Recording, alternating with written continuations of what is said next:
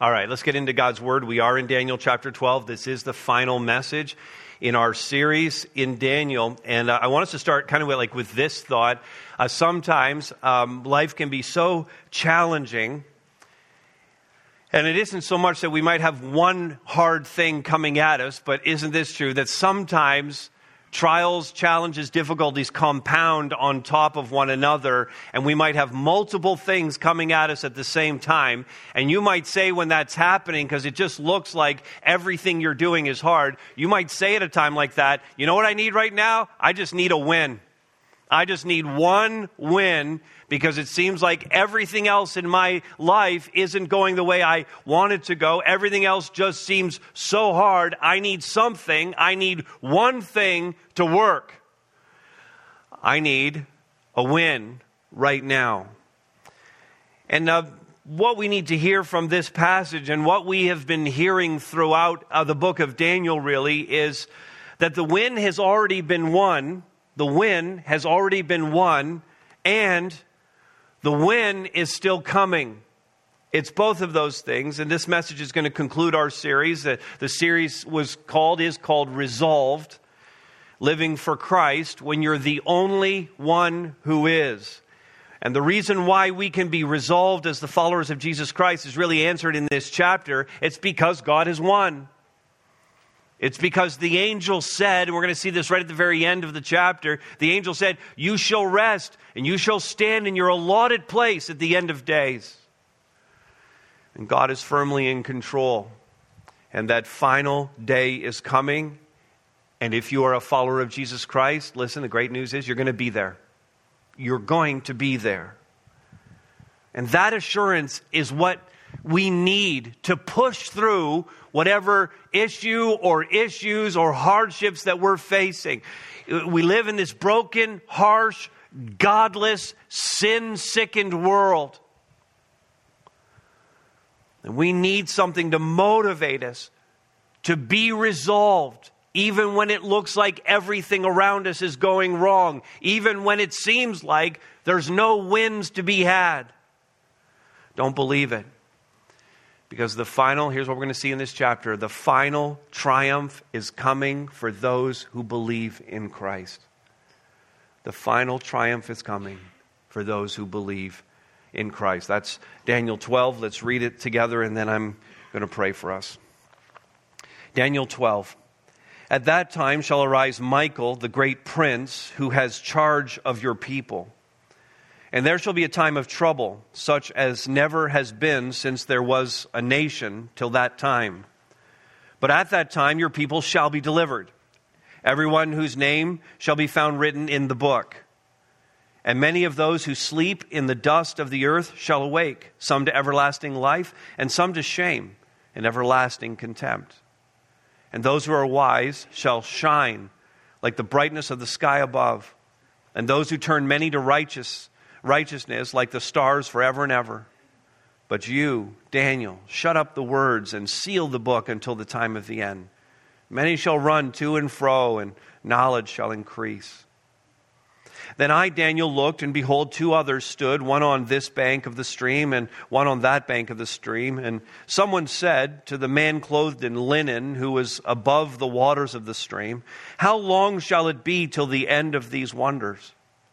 And I heard the man clothed in linen who was above the waters of the stream, and he raised his right hand and his left hand toward heaven and swore by him who lives forever that it would be for a time, times, and half a time. And that when the shattering of the power of the holy people comes to an end, all these things would be finished. I heard, but I did not understand. Then I said, O my Lord, what shall be the outcome of these things? And he said, go your way, Daniel. For the words are shut up and sealed until the time of the end. Many shall purify themselves and make themselves white and be refined, but the wicked shall act wickedly. And none of the wicked shall understand, but those who are wise shall understand.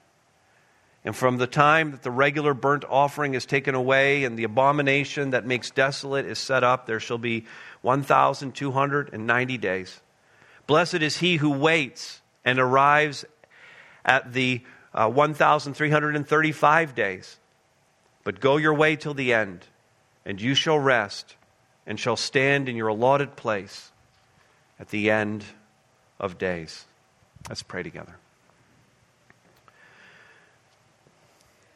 Father, we would confess right off the top here that we know that you've won the victory, but sometimes it's really hard to see the finish line. And sometimes that's because we've fallen into a pit, or it's around the corner, or there's a mountain in the way. There are people chirping at us and distracting us, and just so many obstacles to us really seeing and sometimes even believing that there's a finish line and a victory ahead for us. And so, God, I pray as we look at Daniel 12 that you would again encourage us and give us a glimpse of what that day is going to be like. God, that we would leave this place believing firmly that you've won the day and that the victory is ours through Jesus Christ. Father, help us to hear your word and believe it today. We pray in Christ's name. Amen. Amen. All right, let's go after this. Final triumph is coming for those who believe in Christ. First, let's recognize the hard-won victory that we have. Let's recognize this hard-won victory. And in keeping with the idea that this win has already been won and yet is still coming, it's both of those things, we can see that the hard-won victory is actually twofold. There's two parts to this victory. First, it is in the price paid once for all by God for our salvation. Notice verse 1 toward the end of it. It said, but at that time, at the end, in the last day, your people shall be delivered. Now, this is Gabriel who's delivering the vision, and he's talking to Daniel, and he's talking to the Jewish people through Daniel. He's writing this for people who needed to be encouraged in their obedience to God. And by broad application to us, as we read of this, he's speaking to the people of God because there's elements of this that's still future for us.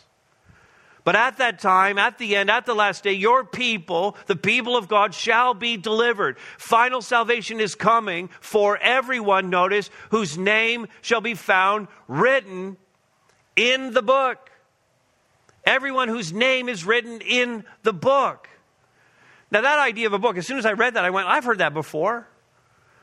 We have that imagery happening in the New Testament several different times, 7 times in the New Testament. The first time actually is by the Apostle Paul in Philippians 4:3. You can jot down that reference and look at it later. 6 times in the book of Revelation, we have a reference to a book that has names in it, the names of those who are truly God's, who are the people of God. Let me show you 2 of those.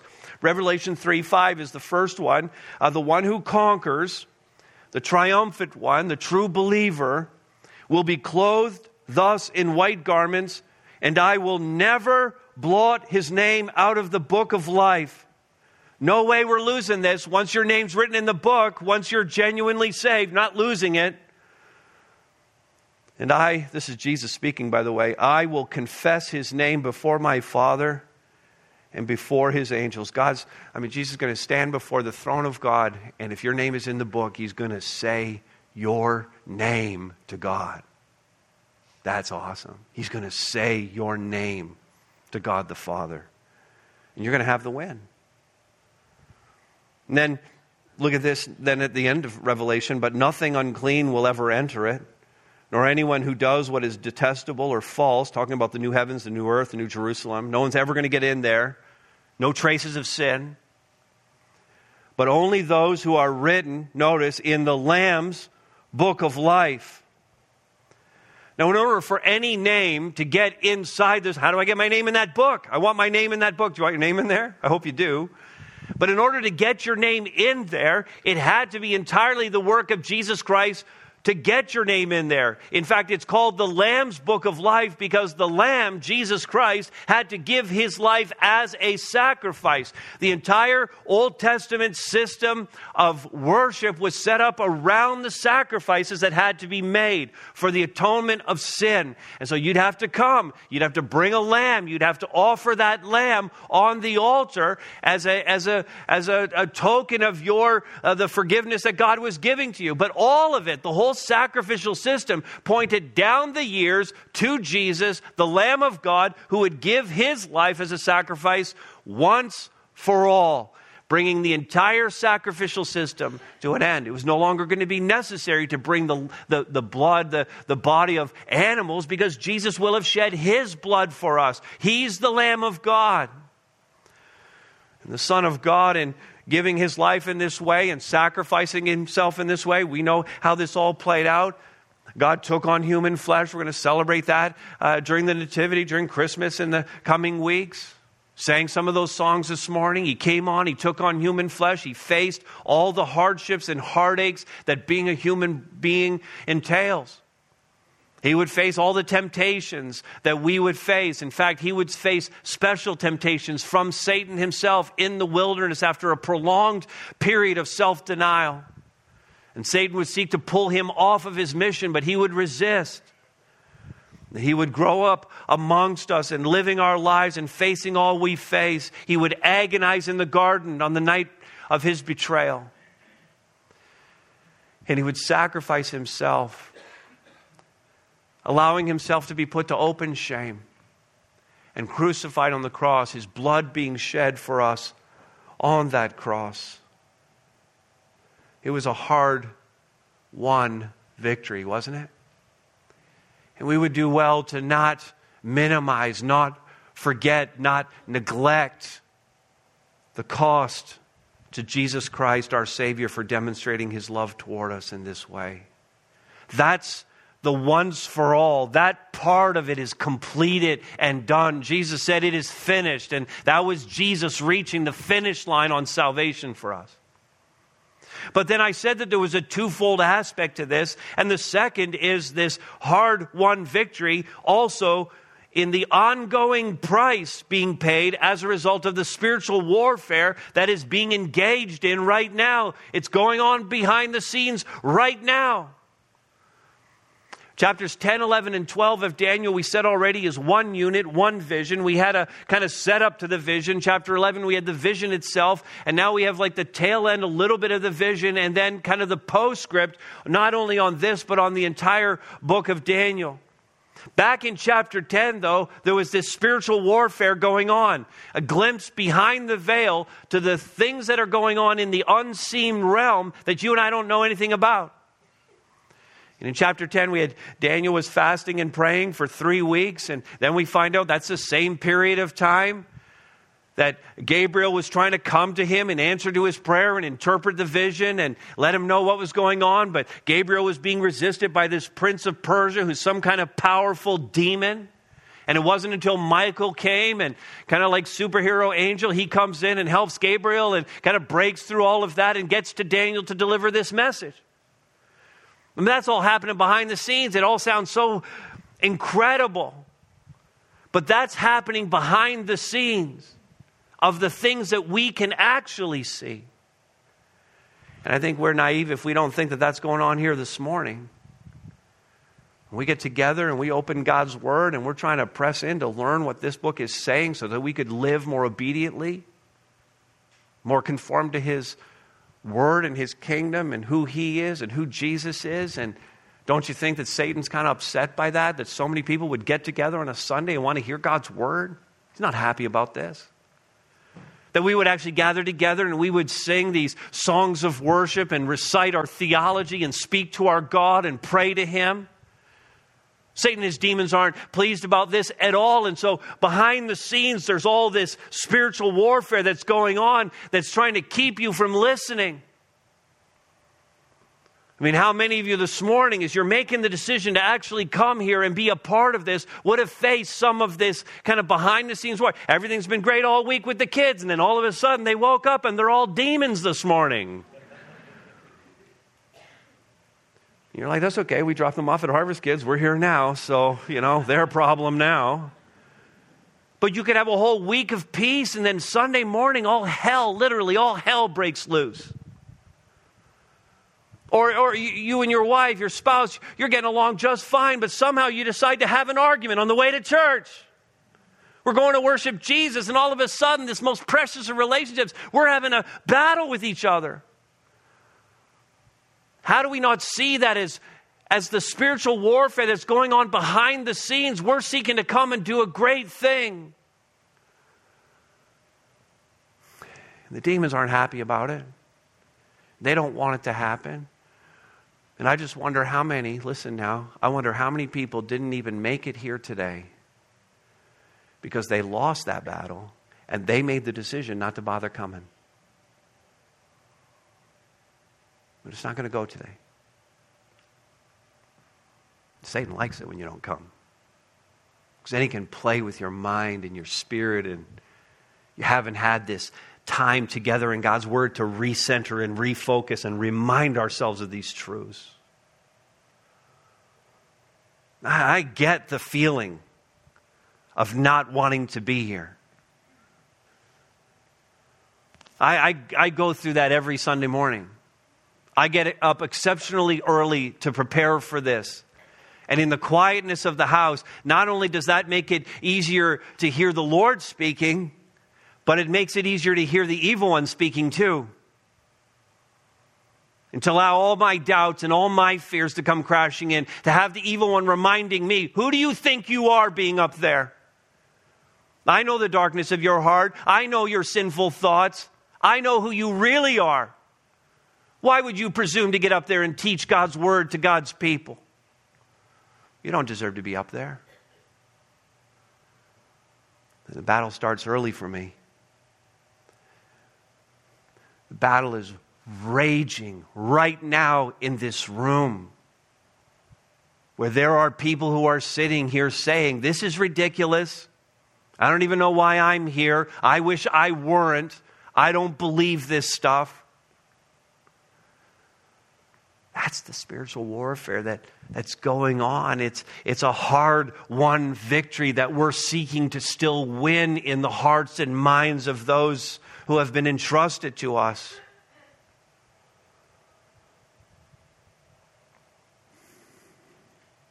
And for Daniel's part,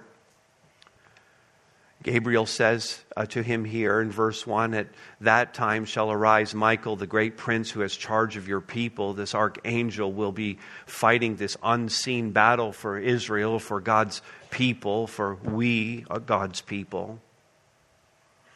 And as that's raging, then we understand every convert, every person who makes a decision for Christ, every marriage that's restored, every addiction that's overcome, every time you resist the temptation to get angry and give in to that side of things and sin. All of that are victories in all of the battles that are happening in this great spiritual warfare that's taking place.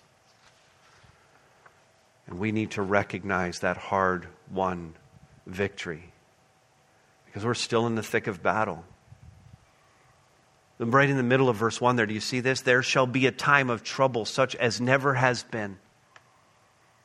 That's the word that's getting delivered by Gabriel to Daniel. He's saying that very difficult times are coming.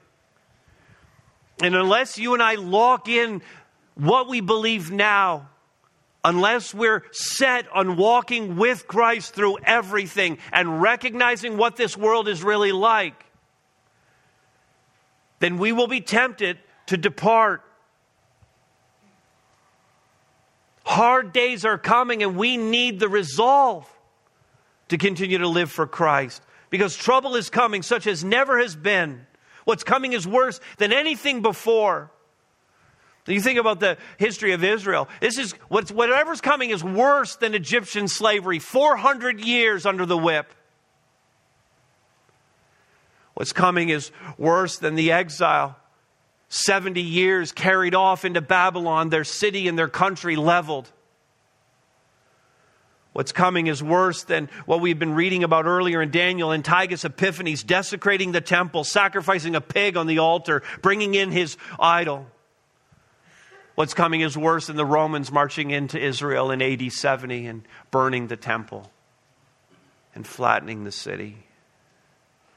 What's coming is worse than the plagues that ravaged Europe.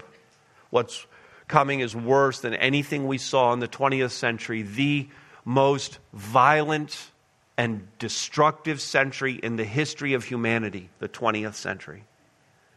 And all these people who think we're making the world a better place read your history books, because it isn't getting better. 2 devastating world wars. 2 devastating bombs dropped on Japanese cities. A Holocaust that cost 6 million lives. The devastating work, the purges of Mao and Stalin that killed millions and millions and millions of their own people. And what's coming is worse than all of that. And we don't know when that time will come. But here's what we do know. Victory's already been won. The victory's already been won over all of this evil at great cost to our God and Savior. And so we can rest in that and recognize that. And then, notice this next, anticipate the life-giving resurrection. Now what we see next, this next verse might be the most underrated verse in the entire Old Testament. You're going to see why I say that in a moment. But let me read it again. Most people don't even realize that this verse is here, and yet it's so core to what we believe. Verse 2 says, and many of those who sleep in the dust, talking just about people who've died, okay? Many of those who sleep in the dust. You know, we say about that at funerals, right? The committal words are ashes to ashes, dust to dust, from the ground we came, to ground we return, all of that. So those who sleep in the dust of the earth, notice, they shall awake. They shall awake. That's resurrection. In other words, people who have died are going to be resurrected. I'll tell you why this is so underrated in a moment. Some to everlasting life, and some to shame and everlasting contempt. Now here's why this is so important. This is one of only 2 places in the entire Old Testament where the resurrection is mentioned, and this is the more specific of the 2. The other one is Isaiah 26, verse 19. If you are taking notes, Isaiah 26, 19, you can check that out later. But this one is more specific because it actually references the double resurrection of both the living and the dead, of both the believers and the unbelievers. Both of these mentioned. This is the most specific reference to the resurrection in the entire Old Testament. And why that's so important is because the resurrection is the linchpin of everything that we believe, isn't it? It's the linchpin of everything. The resurrection is absolutely everything. Paul said that without the resurrection, we have nothing. Without the resurrection, what we're doing here today is a great big zero. One of the clearest passages on the resurrection is 1 Corinthians chapter 15, and I'm just going to excerpt out a few phrases from verses 14 through 19 here. This is what Paul writes: if Christ has not been raised, then our preaching is in vain, and your faith is in vain. The preaching's meaningless, it's useless, it's stupid, it's why are we even doing this? Your faith is in vain, this thing that you're believing in, if there's no resurrection, literally, why are you even here? There's a lot of other things you could do with your Sunday. Why are you even bothering to be here if there's no resurrection? That's what Paul's saying. And if Christ has not been raised, your faith is futile, and you're still in your sins, so there's no solution for that without the resurrection. Then those also who have fallen asleep, same imagery as Daniel chapter 12, those who have died in Christ, they've just perished. Just dead. There's nothing after it. I mean, this is Nietzsche. This is like nothingness. If in Christ we have hope in this life only, we are of all people most to be pitied. How can you people be so pathetic as to get together and call yourself the church if you don't believe in the resurrection? It doesn't even make sense. This is Paul's argument. Why are we even here? Why are we even doing this? Now, Jesus was raised from the dead, amen? So we have the win. And we await the resurrection from the dead on the last day. And Daniel was given this prophecy, in fact, to encourage him toward the end of his life, and then to pass this message on to the Jewish people who were making their way back from exile to rebuild their country. Rebuild the temple, rebuild the worship of God. because they were off doing an extremely hard thing and seeking to live for their God in the here and now while awaiting eternity. That's you. You and I are trying to do a hard thing too. We're trying to live our lives. That's a hard thing. On its face, just living is hard. Amen? And God wants us to be encouraged, and He's delivering a word to us as well. I was so helped through this series by a book by John C. Lennox, and he said this: Daniel was a man who, though he lived in this world, lived for another world that would outlast this one. A supernatural realm that from time to time had unmistakably manifested itself to him and his friends. God had intervened to protect their witness, save their lives, and revealed to them things to come with such power and precision that even pagan kings could not fail to recognize the invasion of the supernatural. Now, if I could play off of that and think about us for a second, because we're not supposed to be living for this world. As the followers of Jesus Christ, we're supposed to be living for another world, for that other world, for eternity. And so if I could play off it and say that we too must live for another world that will outlast this one. We need to stop spending so much time investing in this, putting our hours and our energy and our financial resources into things that are going to disappear in the end.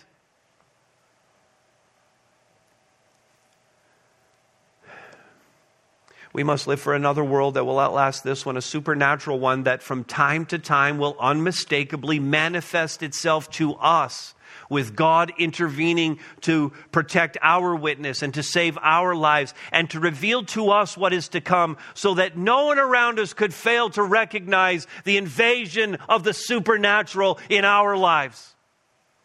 That's what I want. I want the people around me to see my life and to go, there's something supernatural happening in that guy's life. I want people who you work with and you live around, in your families, in your workplaces, I want them to look at you and to see the supernatural in you. We want God to show up in an unbelievable way, manifesting Himself to this world, an invasion of the supernatural in our lives. And it all focuses on a belief in the resurrection. The Apostle Paul, again, who told us so much about the resurrection, but he put all his chips in. Okay? He's sitting at the table and he pushed all his chips into the middle on the resurrection. It was everything to him. And he said in Philippians 3:10 and 11, that I may know Him and the power of His resurrection, and may share in His sufferings, becoming like Him in His death, that by any means possible I may attain to the resurrection from the dead. For Paul, this was the only thing. It was the resurrection of Jesus Christ and the resurrection of the dead that was his. The once-for-all win that Jesus earned and the ongoing battle that we're all facing to get to that day. And when we get there, back to Daniel 12 now, verse 3. Those who are wise, those who are saved, shall shine like the brightness of the sky above. And those who turn many to righteousness, those who are sharing what Christ is doing in their life, those who are saying to people, come and see, those who are telling their story of coming to faith in Christ, those who are teaching the Word of God to those who don't know it, those who are preaching the Word of God, those who are singing with all they have of the praises of our God, those who are turning many to righteousness. They're like the stars forever and ever. A life like no other is ahead for us. And Daniel was told that this is the final word. This is what's going down. You can hang your hat on this. It's all set and sealed. Verse 4, you, Daniel, shut up the words and seal the book. This wasn't like shut it up and don't tell anybody. This was like shut it up because this is the complete revelation. This is the end of the vision that I'm giving to you. I'm going to seal it now. I'm authenticating it and authorizing it until the time of the end. And in contrast, many, notice this in verse 4, toward the end, many shall run to and fro and knowledge shall increase. In other words, people are going to look for other ways and they're going to pursue other philosophies. And this is too hard and I can't believe in a resurrection and I don't believe in the supernatural. I'm going to believe this instead. And I have this philosophy of life. And there's going to be so much of that. And yet Jesus holds out for us His own resurrection and the promise of eternity. That's secured for those, he says here, for those who are wise. So are you wise? Are you anticipating the life-giving resurrection of Jesus Christ? And if yes, then rest in God's never-failing promise. You can rest in His never-failing promise. In verses 5 through 9, we actually cycle back to the early part of the account in chapter 10 and the vision that Daniel has of the pre-incarnate Christ. In verse 6, it says here, chapter 12, verse 6, that we are introduced again to the man clothed in linen. We saw him earlier in the vision. He's back again here. He's standing over the river. This is none other than Jesus. This is a pre-incarnate, we could say it this way, a pre-Christmas appearance of Jesus in the Old Testament. What theologians call a Christophany. And He's coming to deliver parts of the vision Himself. And He's joined here, verse 5, by two angelic beings. I don't know if this is Michael and Gabriel. I'm not sure that really works with everything that says here. But they're standing on each bank of the stream. And the all-important question is asked by, the text tells us, someone, Daniel doesn't know who, someone asks a question. And I love that it's kind of left kind of generic because this is a room full of someones, correct? Is everybody here a someone? You're all someones? So someone asked a question, and the question is, how long? I mean, in other words, when's this all going to go down? This is in verse 6. How long shall it be till the end of these wonders? And we're all wondering the same thing. Some of you were so excited when I said I was going to preach the book of Daniel. Because you were like, he's going to tell us. He's going to tell us when Jesus is coming back.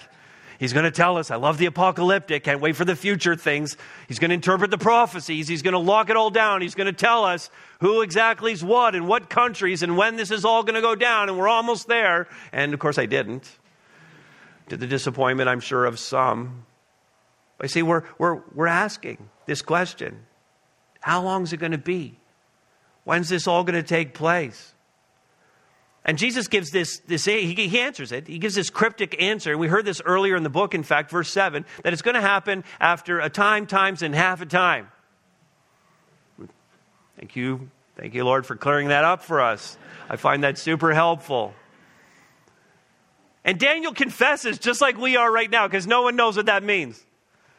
Okay, Daniel confesses just like we do. Verse 8, I heard, but I did not understand. How many people are with Daniel right now? Yep, totally don't get it. Time, times, half a time, no clue. So Daniel asks a follow-up question. Notice in verse 8, oh my Lord, what shall be the outcome of these things? Okay, so I get that you're not going to tell me the time that it's going to happen, but kind of how's it going to play out? What's the end of this all going to look like? And Jesus, I don't know, again, this is pre-incarnate, so it's before the Gospels, and I don't know if Jesus was like warming up here for how he was going to answer questions or not answer questions in the Gospel, because he doesn't answer this one. It just seems like it's often that way with Jesus, that he kind of ignores the question and says instead what he wants to say. That's okay, right, when Jesus does that, because, he's Jesus. So he can really do that. And so here's what he says. So Daniel says, what shall be the outcome of these things? And Jesus says to him, go your way, Daniel. Get on with your life. We'll talk about that in a moment. Get on with your life. For the words are shut up. I already told you this. Okay, this is the whole vision I'm giving you, and it's sealed until the time of the end. And the Lord's intention here is for us to rest, not in knowing the details, but to rest in the promise that He's got it all under control. Just rest in that. And don't worry about how it's going to play out. And the question for us is, will we trust in His plan, even if we don't know the details? Even if we don't have all the information we'd like to have? Will we rest in this triumph that God has given to us? Will we be okay with the fact that it fits within this phrase that we used earlier in the series, the now but not yet framework of our theology? In other words, the victory is won, but it's still coming. It's now but not yet. While we have the win, we've not yet fully claimed it. Life continues to be hard. Temptations and trials continue to beset us. That's why the never-failing promise of God is so critical. His provenness is the basis. His provenness, listen, His provenness is the basis for our faith. He's going to come through. And we can continue to face whatever hard things come our way because He's going to come through for us. That's the message we saw throughout the book of Daniel. Very first chapter, these young men are in Babylon. They're facing this whole thing with the king's menu and the food that was put in front of them. They face the first test and they pass it because God was faithful to them. Nebuchadnezzar receives this dream. He's not going to tell anybody the dream. All the wise men and advisors are all going to be killed because no one can come up with a dream. And God gives Daniel the dream. Shadrach, Meshach, Abednego, they refuse to bow before the statue. They're going to be thrown into the fiery furnace. And Jesus goes right in there with them and rescues them. Belshazzar, the writing on the wall. Daniel refusing to pray to Darius, ending up in the lion's den. Every time God shows up, every time the supernatural descends. And God is faithful. And because God proved Himself over and over and over again, that's the thing we rest in. God's going to come through because God always comes through. We can rest in that. Rest in His never-failing promise. And this all leaves us with a decision. Choose your eternity-defining destiny. Like many other places in the Bible, we see a dividing of people happening here. Unbelievers from believers, sheep from goats in other parts of the Scripture, lost from found. Verse 10, it's the wicked from the wise. They're being divided. There's a difference between these two kinds of people, between those who believe and those who don't believe. This is hard for us. I mean, these are the sections of the Scripture we don't particularly like. We're not necessarily fond of the idea of separation from loved ones who never bent the knee, never gave their life to Christ, and who died without Him. We don't like thinking about that. I don't like thinking about it.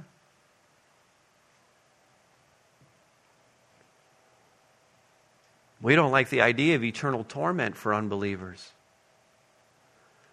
We prefer to sanitize the word and make the gospel more palatable to the sensitive souls of the 21st century who find these things offensive. Met a person in Guest Central last week after the service, and they thought the service was wonderful and thought the message was wonderful and thought the worship was very inspiring and loved it all. I've spent my life, the person said, going to all different churches and exploring all different religions, and I love your church as it fits into all the other ones in this pantheon of belief, and everybody's okay. And we're all going to get there in the end.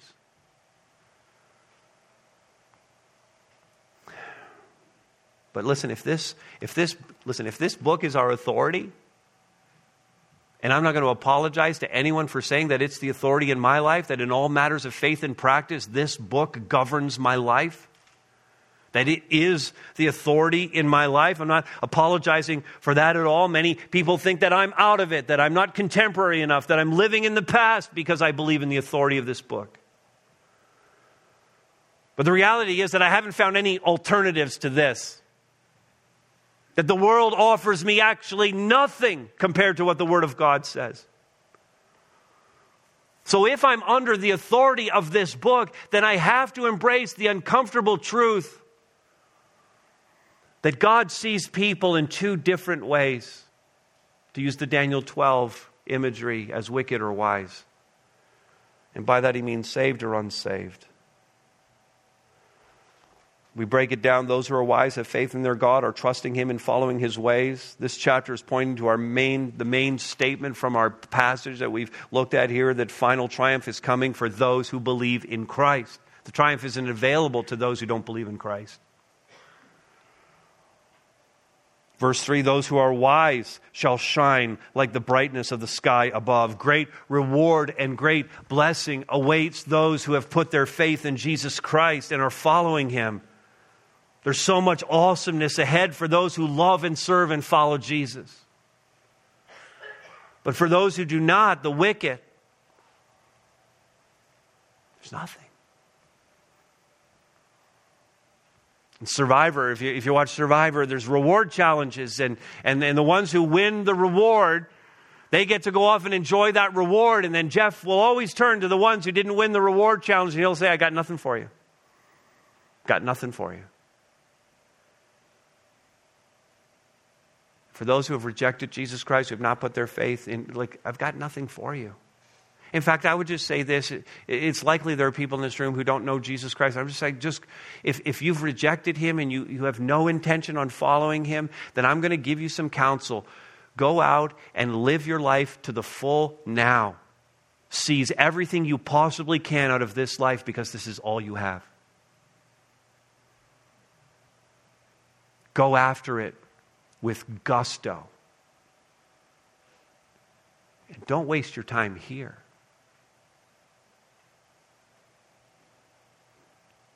There's nothing for you beyond this life. So many people are focused on the now, ignoring the reality of what's coming and rejecting Jesus, rejecting an eternity filled with indescribably good things. But you have chosen your eternity-defining destiny. Now, I don't want to leave any doubt as to who I'm talking about here and who might be included in this. Some are saved and some are not. You do not stumble into salvation, and you cannot inherit it from your parents. Let's be clear about that. You are not automatically a Christian because you were born into a pseudo-Christian Western nation. You have not always believed, though I hear people saying that, well, I've just always believed. No, you have not. What you've always been is a sinner. You have always sinned. But believing comes at a point in time when you recognize you're a sinner and you turn your life over to Jesus Christ. And in that moment, you're saved. Prior to that, you were not. You may have known about God. You may have been raised in an atmosphere where God was spoken of, but you have not always believed.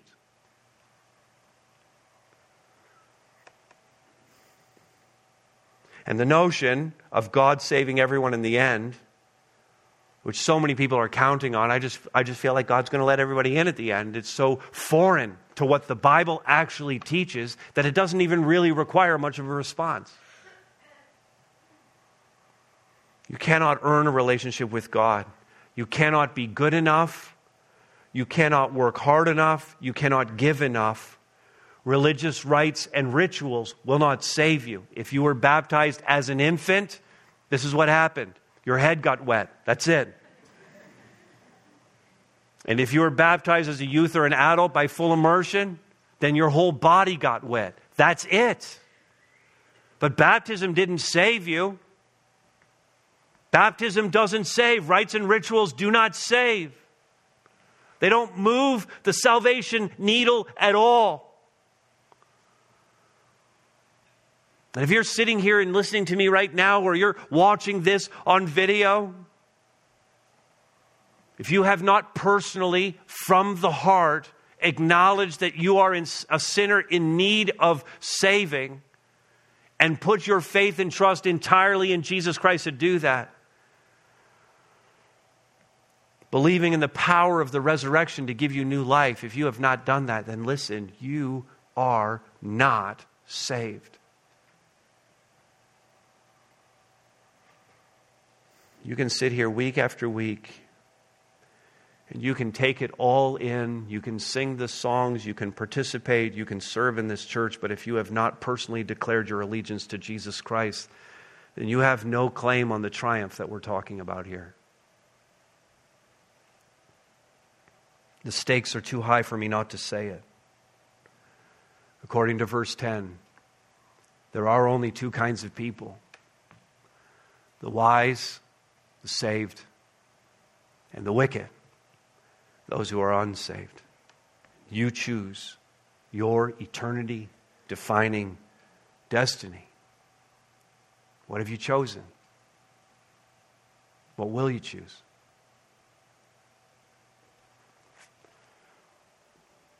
And for the wise, one final thing, Jesus says, get on with your God-ordained life.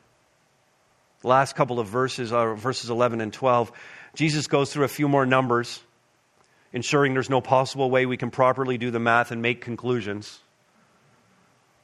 Well, beyond the fact that at a very specific, here's what the numbers tell us, at a very specific, predetermined, God-ordained time, it's going to happen. That's all we know.